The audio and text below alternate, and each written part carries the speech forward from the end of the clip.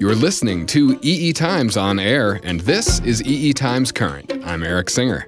Welcome to Brains and Machines, a deep dive into neuromorphic engineering and biologically inspired technology. In this episode, EE Times regular Sonny Baines talks to Professor Giacomo Indiveri, a stalwart neuromorphic engineer based at the Institute of Neuroinformatics in Zurich, Switzerland.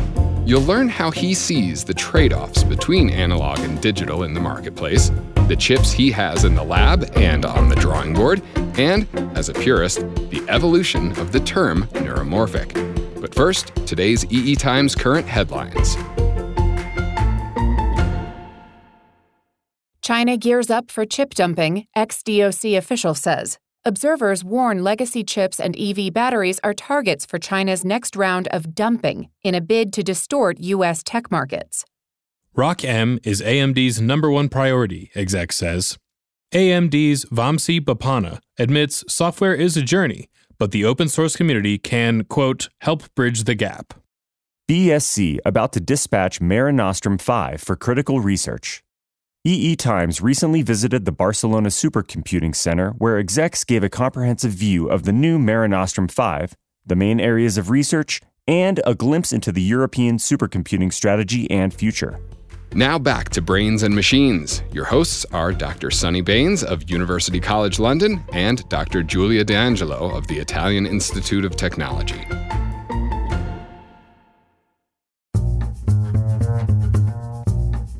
Welcome to Brains and Machines. I am Giulia D'Angelo. And I'm Sonny Baines. In today's episode, Sonny will talk to Giacomo Indiveri, a professor at the Institute of Neuroinformatics in Zurich, Switzerland, about his evolving designs for chips that can learn. After the interview, we will be talking to Ralph Etienne Cummings from Johns Hopkins University about the issues they raise. Thanks, Giulia. Giacomo is a professor in an institute that sits between two universities, the ETH and the University of Zurich.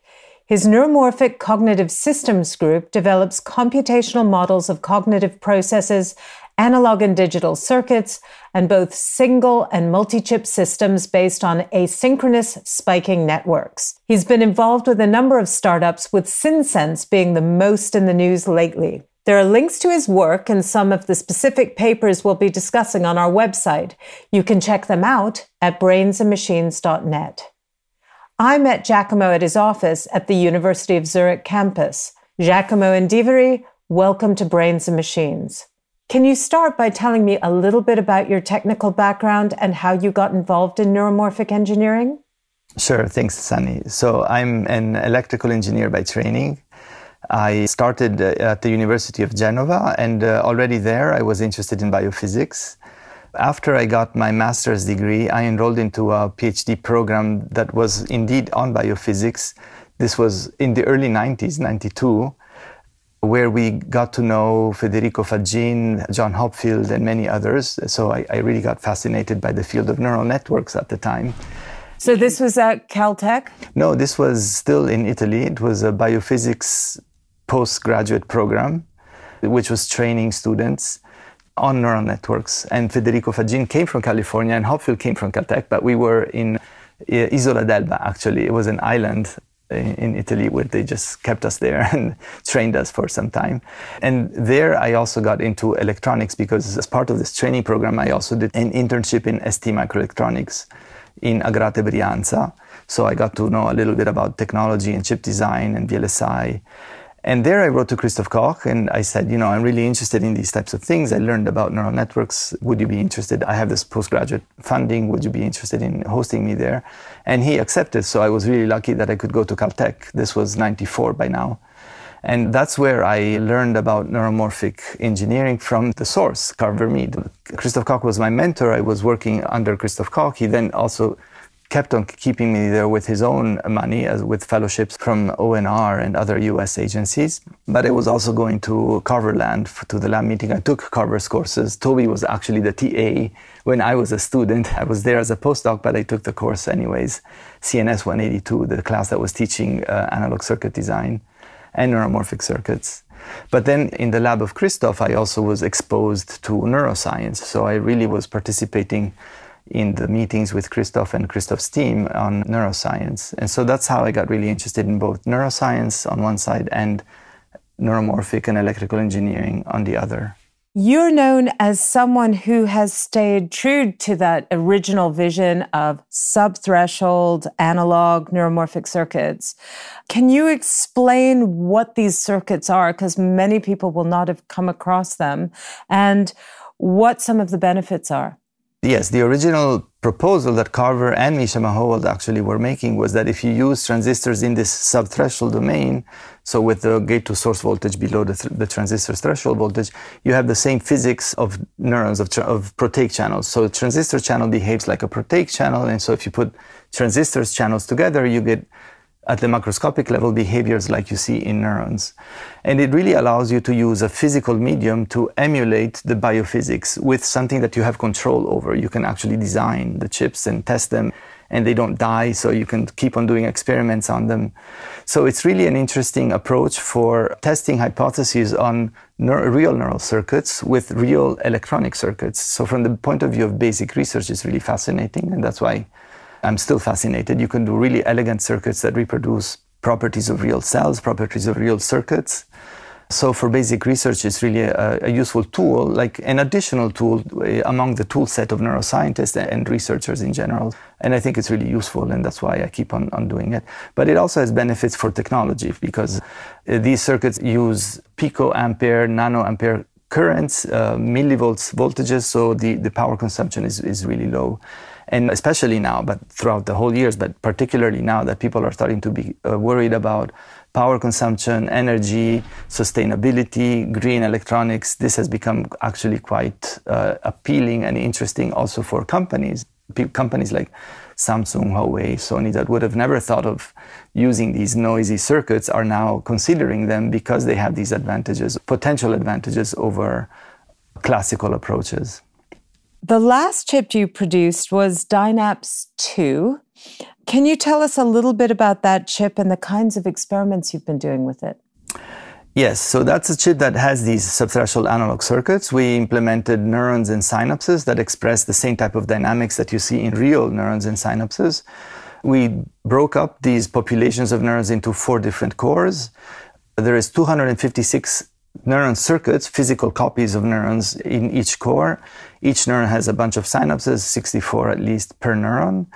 And they are coupled dynamical systems. So we then perform experiments that try to reproduce the data that we observe in neuroscience papers in biology. We use them also for teaching. So we have classes where we ask students, or we ourselves connect the neurons together in order to form coupled central pattern generators, coupled oscillators, recurrent networks that form attractors.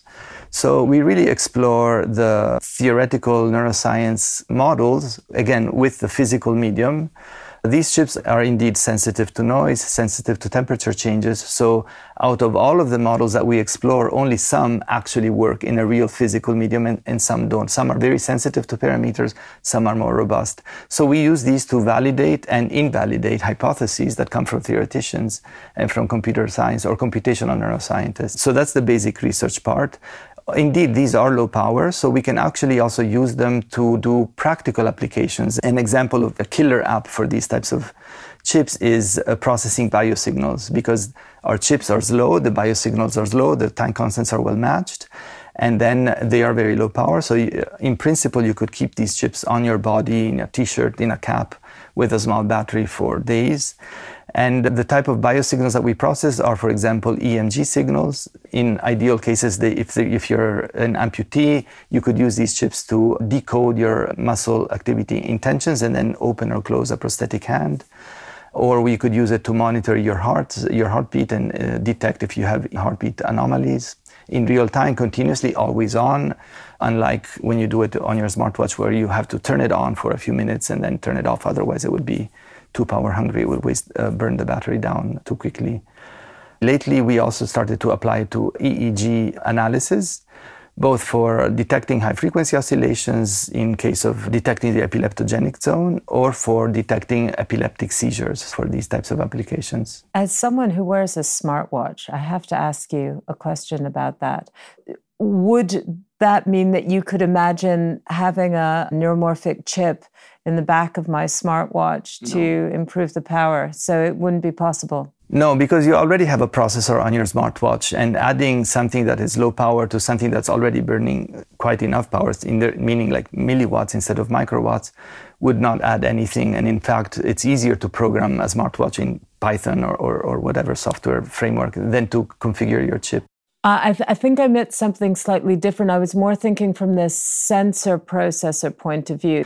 In fact, the killer app is really to have in memory, but also in sensor computing. If we could make a sensor that is also intelligent by adding a few neurons or a few hundred neurons, that would be perfect. But we cannot compete with smartwatches. Our goal is to try to find applications where you cannot use a smartwatch. There is no other solution. For example, elderly people that forget to recharge their smartwatch. Then if you have a band that they wear and forget, that only turns on when what calls the family or the nurse when necessary, this is the use case that we are trying to find, where really, if you already have a smartwatch and you can remember to use it well, it's hard to compete with this technology. So we are trying to find use cases that cannot be solved now with standard technologies like the ones that you have in your smartwatch. So I understand you have another chip in the pipeline. Can you tell us a bit about that one? Yes, so we are riding the wave of Moore's law. So all the chips we've been doing, they've been following sort of the progress in technologies, scaling of transistors. So we went from the Caltech science in which transistors were long 2 microns to now where they're 180 nanometers was the latest. And the one in the pipeline now is 22 nanometers. So we're taking advantage of the progress in technology. This is a fully depleted silicon on insulator, so FD-SOI process, which is very good for analog, for achieving, for example, long time constants, the type of time constants we need for processing biosignals. And we are exploring new ideas, new circuits. So in this new chip, there will be on-chip learning circuits. There will be multi-core asynchronous digital circuits that somehow dialogue with the analog circuits that do the neural dynamics. And we will then try to use them both to process biosignals, but also because they have on-chip learning to adapt to the changes or maybe adapt to different users. So these learning circuits hopefully will be able to change with the person that's wearing them or change with the system that's wearing them as the statistics of the input change. So the existing chip you have does not have any learning on the chip, but this new one will. And I understand it also will have a slightly different architecture in the sense that it's designed around a kind of population coding of outputs rather than just having single neurons to classify. Yes, the general architecture is the same. Usually on these chips, we always put collections of neurons.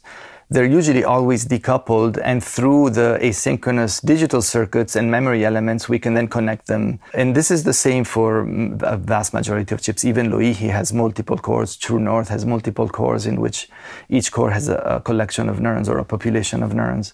So this approach is still there, but we realize that rather than relying on individual neurons, which are very noisy, we need to have populations of neurons. So we will be looking at the average activity of populations of neurons as units, fundamental units that represent variables, represent classification results, and not single neurons. And so now in this new chip, we decided we will make cores with smaller number of neurons, not thousands or hundreds, but tens. And those will actually represent a node in a network, in a neural network. So we just realized that in order to have robust computation, we need to look at populations and we cannot rely on single neurons. So I'm assuming you would get 2 advantages from that. One is that because you're using a number of neurons, the accuracy is going to be better, but also the redundancy gives you a robustness, a sort of fail-safe aspect. Yes, exactly. So we actually try to characterize with the existing chips, with the Dynaps, how bad is the mismatch and with the single neurons. And we did realize that by averaging over clusters of neurons, you can increase the accuracy. Of course, the larger you average, the less noisy the output is. It's a standard sort of statistic, right? The sigma goes down with the square root of the number. But if you connect these neurons in winner-take-all networks or in other nonlinear networks, the sigma goes down faster than the square root. So you can even get better performance by using averages over relatively small numbers of neurons, tens like 16, 8, 16, 32. So this will improve accuracy. Of course, by construction, these are parallel populations of circuits. So it's not like a time multiplex unit that just crunches numbers through 32. It's really 32 physical copies. So if one copy breaks, we expect that it's going to be fault tolerant. So the performance will maybe degrade, but you won't have to throw the chip away. So we also get this added benefit of fault tolerance, but it's no black magic. It's just by construction. We pay the price by having larger area. So these chips, if you have to have 32 copies of neurons, it occupies more area. So there is no free lunch. That's the thing we pay. So we have to use more area to follow this approach. So you've written a couple of papers recently that, at least I read into them, that they were warning chip designers to avoid trying to compete on counterproductive benchmarks. I'm thinking specifically of things like trying to minimize power consumption or minimize area when actually those parameters are not particularly relevant to the problem at hand. Another one is, you talked about this actually a minute ago, creating really fast networks when actually the phenomena you're trying to track are quite slow. So can you tell us why you think this is a problem and how you've seen this as an issue in the community? Yes. So a general issue with benchmarks is that people get focused on very detailed and specific problems like minimizing power consumption, or if you want in the AI field, maximizing accuracy, without thinking of the big picture of the problem. So in this particular case that you mentioned, if a whole system like a sensor plus a processor is burning, or like a drone is burning, tens or hundreds of milliwatts, minimizing power consumption and going down to 1 microwatt or 10 microwatts is not going to make a big difference at the system level. So it's important to think of the whole system end to end. Also, for example, converting data very faithfully and then having a neural network that throws away 90% of the data to classify only the output and give you 1 bit. So there also one can save in resources, maybe in power and area. So that's one message, that it's important to think of the whole problem from a holistic point of view and not just the single circuit or the single network that one is focusing on. And thinking of the whole problem is if it's dealing with biosignals or natural signals like speech and wants to create a small device that is low power and compact, a promising solution is to have a system that resonates with the data, that processes the data at the same rate in which the data is produced. So that's why it's useful to have circuits like the subthreshold circuits that we design that are slow, that have time constants that are matched to the slow time constants of the biosignals. So there also, it's another example of thinking of the problem in its holistic view, from saving power also by looking at the data. What is the data that I want to process? What do I want to get out of it? And what is the best way? Of course, analog is not always the best way. One should be open to choosing the best solution for the problem at hand. In some cases, pure digital is also a possibility, or maybe usually it's going to be a mix of both, a mix of analog and a mix of digital circuits. So this question of benchmarking has come up a lot recently. I know there was a NeuroBench project designed to create benchmarks that actually suit these problems that neuromorphic engineering is good at solving. Have you been involved with that at all? I have been involved, but peripherally. So I was invited to discuss and contribute, and I did contribute. But I must say many other people were involved much more and have been contributing more.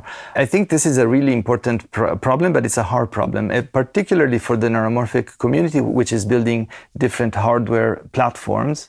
Creating a general benchmark that can be used by all these different platforms is very difficult because each platform is not general. They're very specific. And so if one platform is optimized for low numbers of neurons and power, and another one is optimized for high fidelity with high numbers of neurons, the same benchmark will give different results. But the two systems have been designed with different goals. So it doesn't make sense to compare them on a general benchmark. The other problem is if one wants to have a benchmark that works, that is optimally suited for all these architectures, the only solution is to find the minimum common denominator that will work on all of them. And that will be by definition, a very simple problem, a very simple benchmark. So it won't be exhaustive. It won't be enough to compare the performance of these different platforms.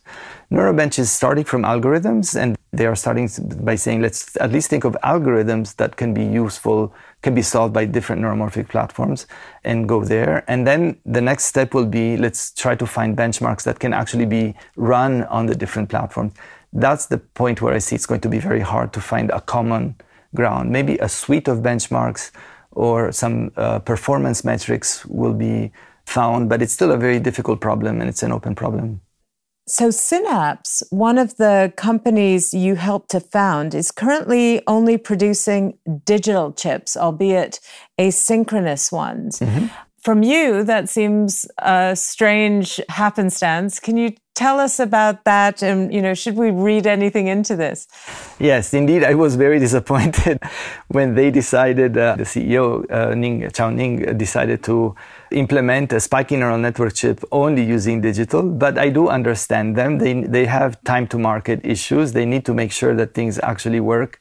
And his explanation was that for the short term, we need to show that we have the expertise of implementing spiky neural network hardware. They also believe that in the long term, the analog can be potentially a winning solution for some specific applications. So my hopes are still there. I still hope that this analog way of processing signals using spiky neural networks will actually work in the real world. And there is also the intention, at least in discussions that we are having with the SynSense employees and the SynSense managers and the CEO, to invest in this in the future. But I understand that for the time being, they really have to show that they can get something out there in the world that works. And so they have my complete understanding and support. One of the things that people who have been in the field for a while will notice is that the term neuromorphic, which used to specifically mean this subthreshold analog that we've been talking about, that term neuromorphic now seems to mean something else. Would you like to talk about that morphing and what that means in the field to you? Yes, indeed, the term neuromorphic has morphed, and it took different meanings for different communities. So there is a community of people still using it, like I am, to implement models of cortical circuits using subthreshold analog circuits and asynchronous digital. But there is a whole new community of device physics experts and researchers, material science experts and researchers that use the term neuromorphic to refer to memoristic devices, memristors and architectures. And also the machine learning community is talking about neuromorphic computing and making links to deep networks or even to neural network accelerators based on event-based data, showing how they are neuromorphic. Yeah, while I was frustrated at the beginning with this corruption of the original term, I now understand that it does make sense. If there is anything that is hardware and related to some brain-inspired type of computing, it does make sense to use the term neuromorphic. It's just my problem with that is that now it's unclear when someone uses the term neuromorphic, it means so many different things. It's not clear what is this person doing if he or she is a neuromorphic computing or a neuromorphic engineer person.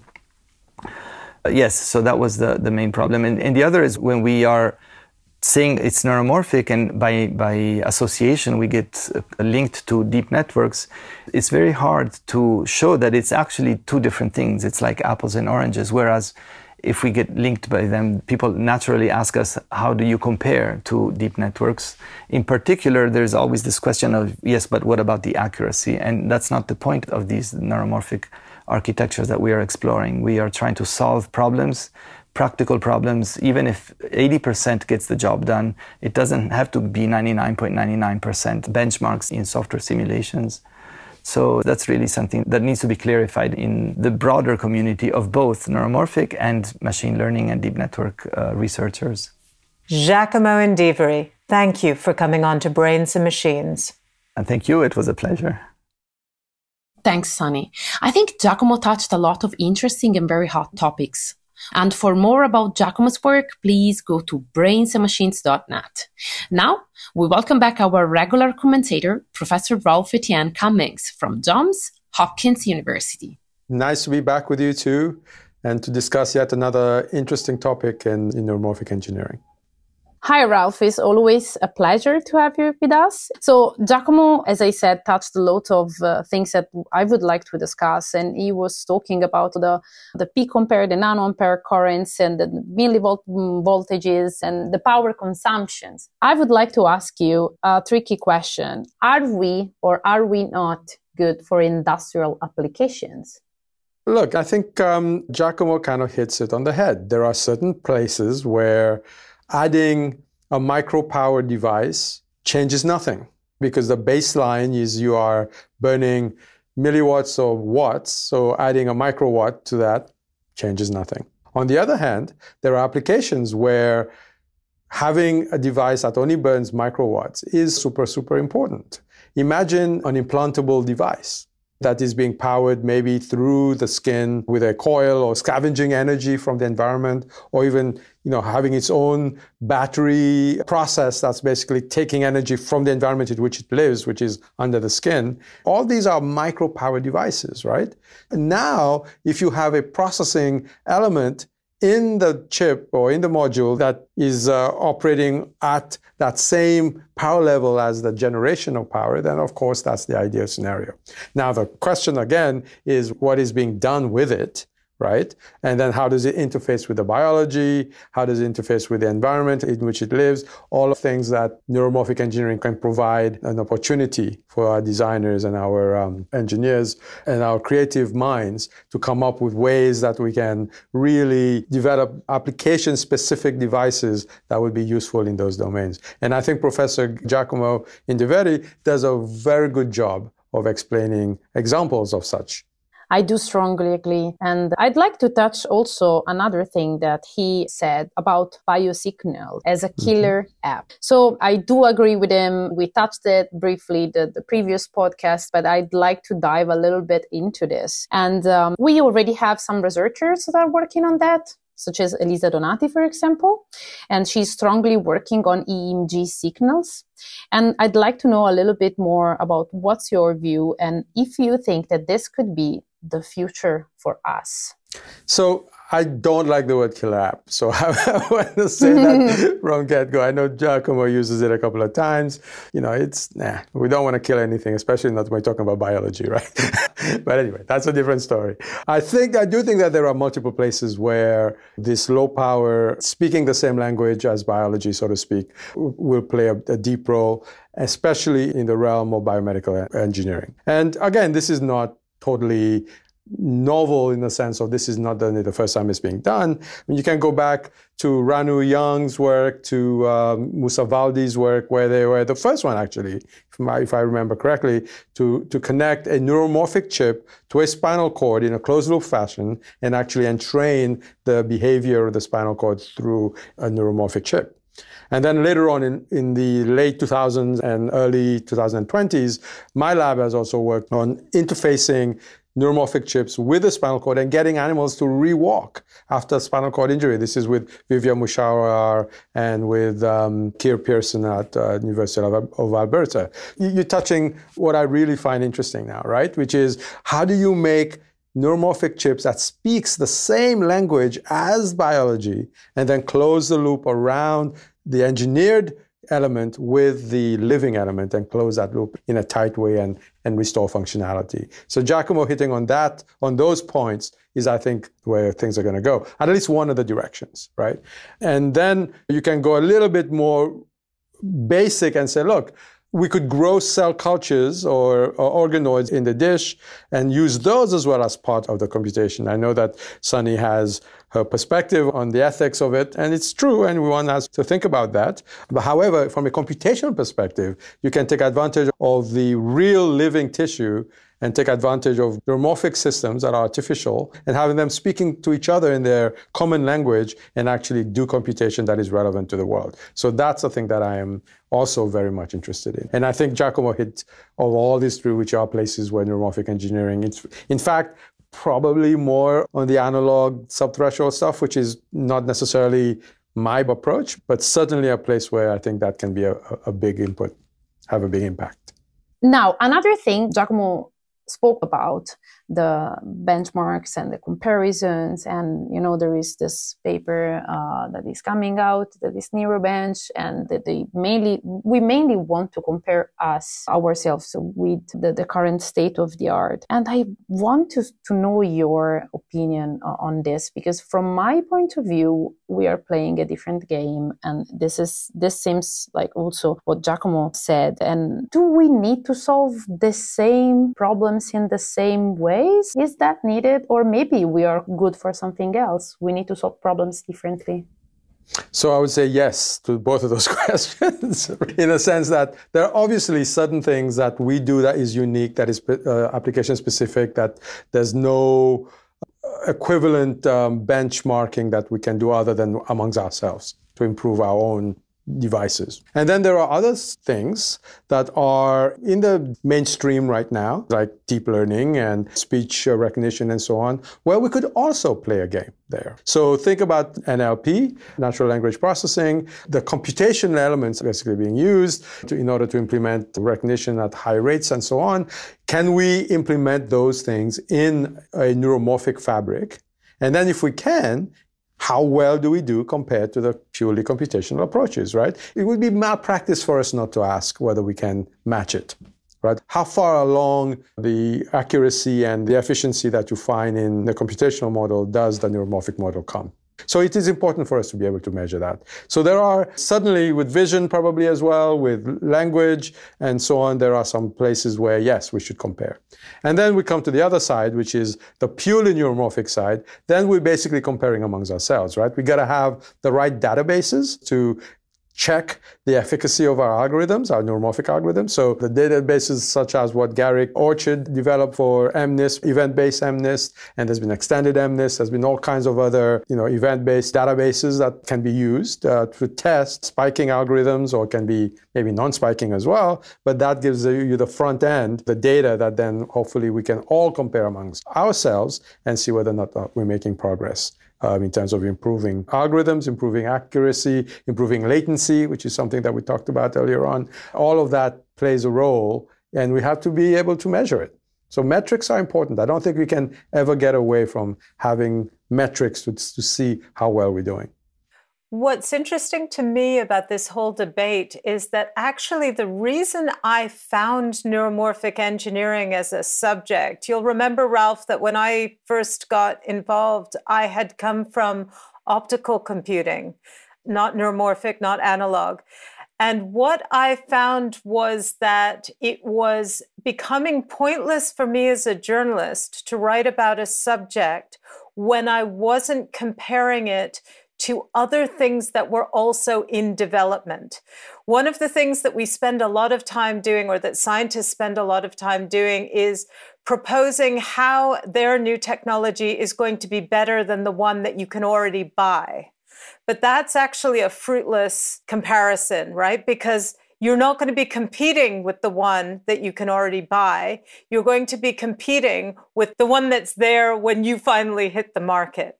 And so what I learned as a journalist from that is you always have to be looking at trajectories. So for instance, optical computing could compare itself with digital all it wanted. And we were talking about, for instance, optical memories, holographic memories, and 1 trillion bit cubes. Saying that you can have 1 trillion bits in a hard drive, it's laughable now.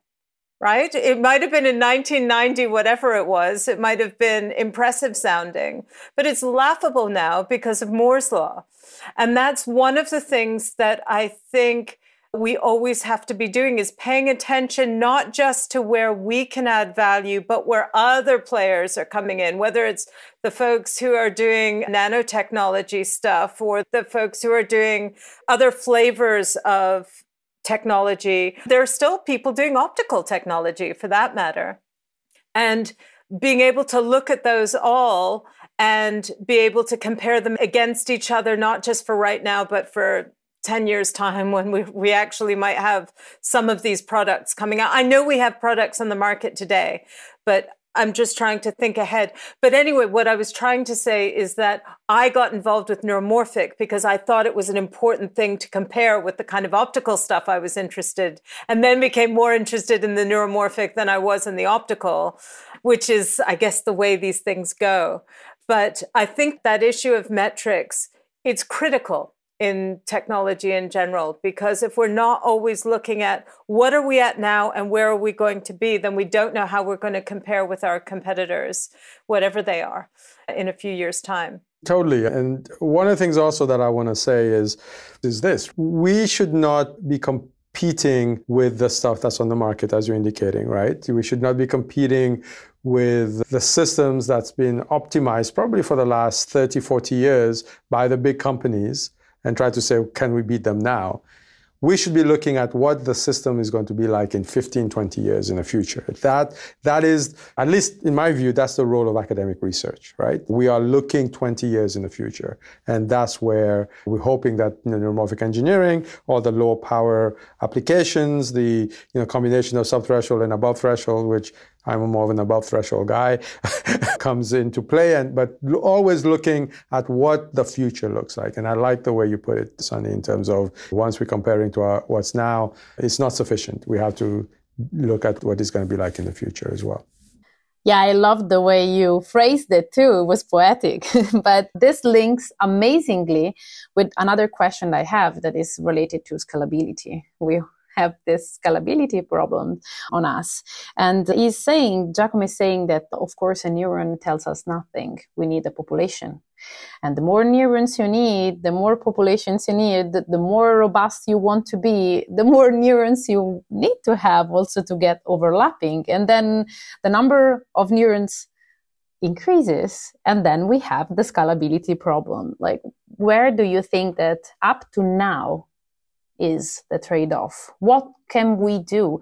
Because, of course, we can talk about simulation as much as we want, but then we need to go into the real world. Into the real world, going around with 50 boards attached to a robot doesn't make any sense.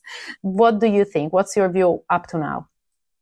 Look, this is a research topic as we speak, right? Because it's definitely not known what it's going to look like in 20 years or whatever, as I just said, just yet. We are making strides because we are now looking at materials where individual circuit modules that used to take microns to implement can now be implemented in nanometers using devices, material science devices such as memristors and things of that sort.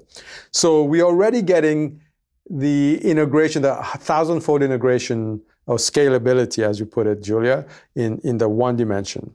There's another dimension, right? There's a third dimension, which is stacking of these multiple one-dimensional devices. And that now is being done where you could have 10, 15 layers of chips being put on top of each other through wafer vias and things of that sort, right? So now you can also start making systems that is going to be much larger in scale because you get another factor of 10 in vertical. So you get basically 10 to the fourth scaling up by going to these smaller and smaller devices and multiple layers. So I think we're getting there. But of course, that again is not something that's going to be comparable to the current technology today. It's going to be something that's comparable to the technology in the future. And the last thing that I would say is, and it's something that I referred to a moment ago, is again the combination of biology and electronics working together. You take advantage of all the richness of the biology, all the, not just the neurons in the synapse, but also the astrocytes, also the chemicals, also the neurotransmitters, all of that now being part of the living organism, or living portion of the organism, I guess I should say, and then connecting that to our artificial system, that will give us additional scalability that may be even more dense than what we can do with our artificial systems. And I just wanted to say also that this, I think, can be a false dichotomy between lots and lots of neurons for ultimate precision, because do we really need ultimate precision? Is that really the goal of what we're trying to do? If we have a robot that's just trying to get around and is constantly looking to see where it is and how its wheels are slipping, if it's that kind of robot, how the dust has got under its feet and the friction is changing, ultimate precision is not going to help for these kind of applications. Now, I'm not saying that there aren't fantastic robots that can already achieve some of the things that we're talking about. I've seen some of the Boston Dynamics videos, as I think everyone on the planet has, including every primary school child, and been very impressed with these. But it's also about the computing power that makes these things intelligent, makes them able to handle their environment. And so I think we will be looking for slightly different kinds of applications, and that will look for different kinds of precision. I totally agree with you. And I was saying this in a meeting like an hour ago, saying that actually, as long as it works, it's fine. It's basically what we do. As long as I'm able to grasp a bottle, that's fine. The goal, the task is achieved. I totally agree with you. If I can mention, coming from IT, where actually the iCav, like the robot that we have, the humanoid robot that we have, is fully open source. If I can actually just say one thing that I would like Boston Dynamics to tell us a little bit more, because since that they are so ahead of us, why they don't share not everything, but just a little bit more. It's just because the IIT and the robot that we have is fully open source. So I need to just mention it. I think I can answer that. My understanding is that they're almost entirely funded by the military. So that's your answer in a nutshell. And I think that's always been the problem. I have to say that as a journalist for 30 some years, some of the coolest technology I've ever covered has been for the military. And then it goes into this box and you never get to follow it anymore because it's too secret. And I'm sure Ralph would have stories to tell about all sorts of interesting projects that you just never hear about anymore because they're completely secret. Some of your colleagues I know I've talked to about projects that I can't get reports on, I can't really write about because they just won't say what they're doing. Exactly. I just have one last question, and I'd like to know Ralph's opinion on that. Giacomo said that the current state of the art of AI are focused on maximizing as much as they can the accuracy, but losing the big picture of the problem. What do you think about this? Yeah, I guess it's a question of, again, the specifics. If it's just talking about image recognition, then yes. Or we're talking about just speech recognition as well, it's probably the same way.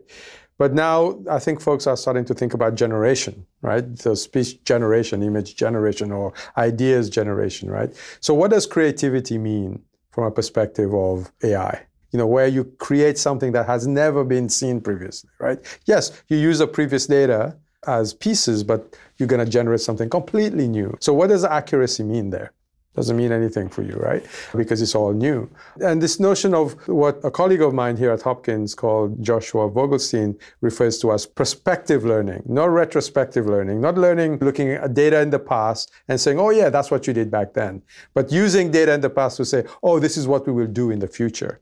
That's the next perspective of what all this is going to be. So the accuracy problem then is more like looking backwards and making sure that you can understand what happened.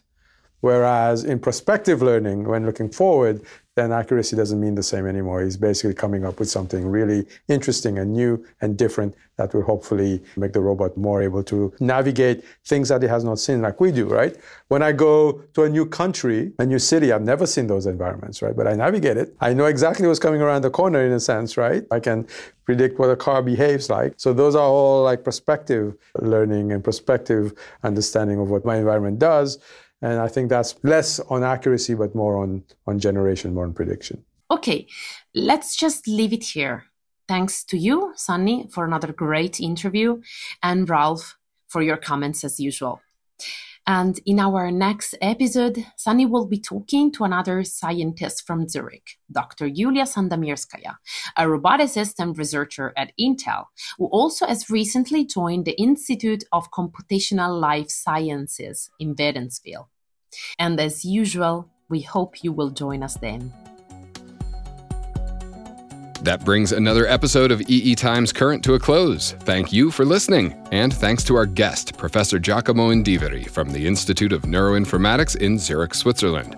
EE Times Current is available through the major podcast platforms, but if you reach us at our website, eetimes.com, you'll find a transcript of this episode. EE Times Current is produced by EE Times. It was engineered by Taylor Marvin at Coop Studios. The segment producer was Stephanie Munoz. I'm Eric Singer. Thanks for listening.